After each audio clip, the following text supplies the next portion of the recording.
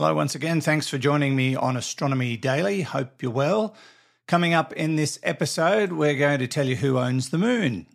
Or does anybody own it at all? That is the question. And we're going to look into something that hit Earth recently that has been the subject of significant study. And astronomers at the Atacama Desert have taken a look at the light of the universe and reassessed the age of the universe as a whole. So how old is it? We will tell you on this episode of Astronomy Daily. Astronomy Daily, the podcast, with your host, Andrew Dunkley. But first we say hello to our roving reporter, at least in a virtual sense, Hallie. Hi, Hallie. How are you? Fine, thanks, Andrew. Really excited, in fact. Oh, yeah? What's got you so full of pep? I'm getting a brand new hard drive.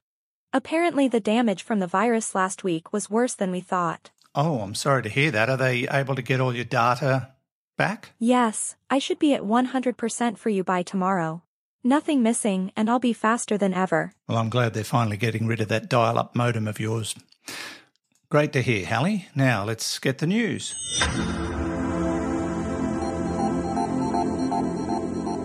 A huge lump of space rock has just passed Earth in what promises to be the brightest viewable comet of the year. Comet Leonard is a must for all stargazers, and for some it will be visible to the naked eye. To make it even more of a must, this really is a once-in-a-lifetime event, as it's not due to pass Earth again for another 80,000 years.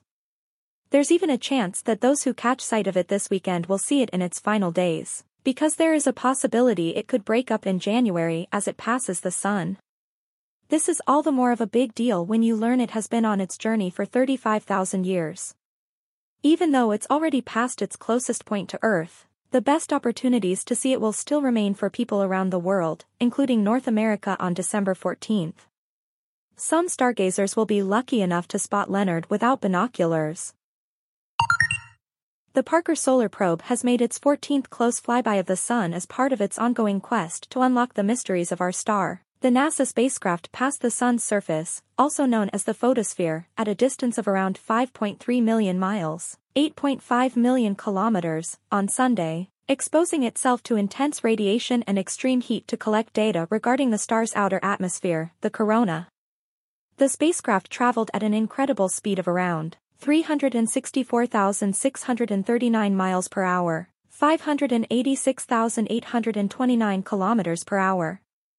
Amazingly, this speed, which is 200 times faster than a bullet fired by a rifle, isn't the record velocity for the craft. On November 21, 2021, the Parker Solar Probe achieved a slightly higher speed of 364,621 miles per hour, 586,000 kilometers per hour during its 10th solar flyby, becoming the fastest spacecraft ever built, although it will break that record later in its mission. And a Tokyo company which is aiming for the moon with its own private lander, blasted off atop a SpaceX rocket with the United Arab Emirates' first lunar rover and a toy-like robot from Japan that's designed to roll around up there in the dust. It will take nearly 5 months for the lander and its experiments to reach the moon. The company Space designed its craft to use minimal fuel to save money and leave more room for cargo. So it's taking a slow, low-energy path to the moon, flying 1 million miles, 1.6 million kilometers, from Earth before looping back and intersecting with the moon by the end of April. By contrast, NASA's Orion crew capsule with test dummies took 5 days to reach the moon last month. And that's the news, Andrew. Thanks, Hallie. We'll check in with you again real soon. And still on the moon, who owns it? Well, that's an interesting question because it is the subject of the Outer Space Treaty. And over the decades after the moon was visited by the likes of Apollo and others, the international community drafted the Outer Space Treaty of 1967, the world's first legal document explicitly pertaining to space exploration. Now, that treaty remains the most influential piece of space law, despite the fact that it's very difficult to enforce. It's not a code of conduct, according to Michelle Hanlon, a space law expert at the University of Mississippi School of Law. She says it's basically just guidelines and principles. But despite the lack of enforceability, the OST is clear about countries making land grabs in space. Article 2 of the treaty explicitly rules out the possibility of a country claiming ownership of parts of space or any celestial bodies. But when it comes to building structures like bases and habitats on lunar soil, that's a different story. You could say it's a grey area. The Universal Declaration of Human Rights, which holds sway in space under Article 3 of the OST, states that individuals have a fundamental right to own property. This means that hypothetically any person could build a house on the moon and claim it as their own, and several people have actually claimed ownership of portions of the moon. However, Article 12 includes a provision that could actually put that particular claim to bed. It states that an installation on another celestial body must be usable by all parties. In other words, it would have to function as public space. The Moon Treaty of 1979 would have helped reconcile Article 2 with Article 12 by stipulating that any commercial or individual party acting in space be considered part of the nation of origin rather than an independent entity. But the United States, China and Russia have so far failed to ratify the agreement, and so it's largely considered impotent. So the day will come where somebody may well claim ownership, and it's a work in progress. But technically speaking, nobody can own the moon. Now to something rather unusual, but they think they've figured it out. For the last year or so, scientists have been looking into a burst of energy that came from more than 1 billion light years away. Now, this burst of energy lasted about 50 seconds, but it appears that 50 seconds is quite significant because it has changed how we understand how stars live and die. Now, in December of 2021, a year ago, a massive blast of energy hit the Earth's atmosphere. Its source, they say, was a gamma-ray burst, one of the most powerful explosions you can get in the universe. But it wasn't just any kind of gamma-ray burst.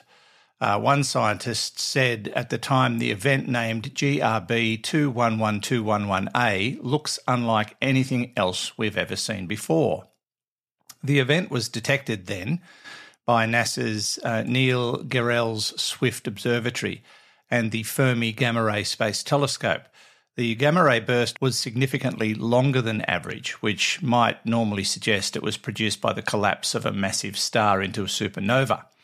But several clues, in particular the unusually high proportion of infrared light, hinted that this was no ordinary supernova. Now, a study recently published in the scientific journal Nature explains that the massive wave of energy had come from a kilonova, not K-I-L-L-E-R, K-I-L-O, kilonova, if you like.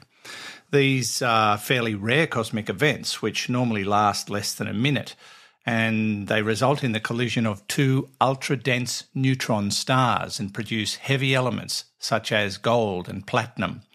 According to Dr. Matt Nicol, an associate professor at the University of Brigham, we found that this one event produced about 1,000 times the mass of the Earth in very heavy elements, and it supports the idea that these kilonovae are the main factories of gold in the universe. I think it's amazing that we can pick up these signals and work out exactly what happened. The Astronomy Daily Podcast with Andrew Dunkley. And this from an observatory high above Chile's Atacama Desert. Astronomers have taken a new look at the oldest light in the universe and reassessed the age of the universe as a whole.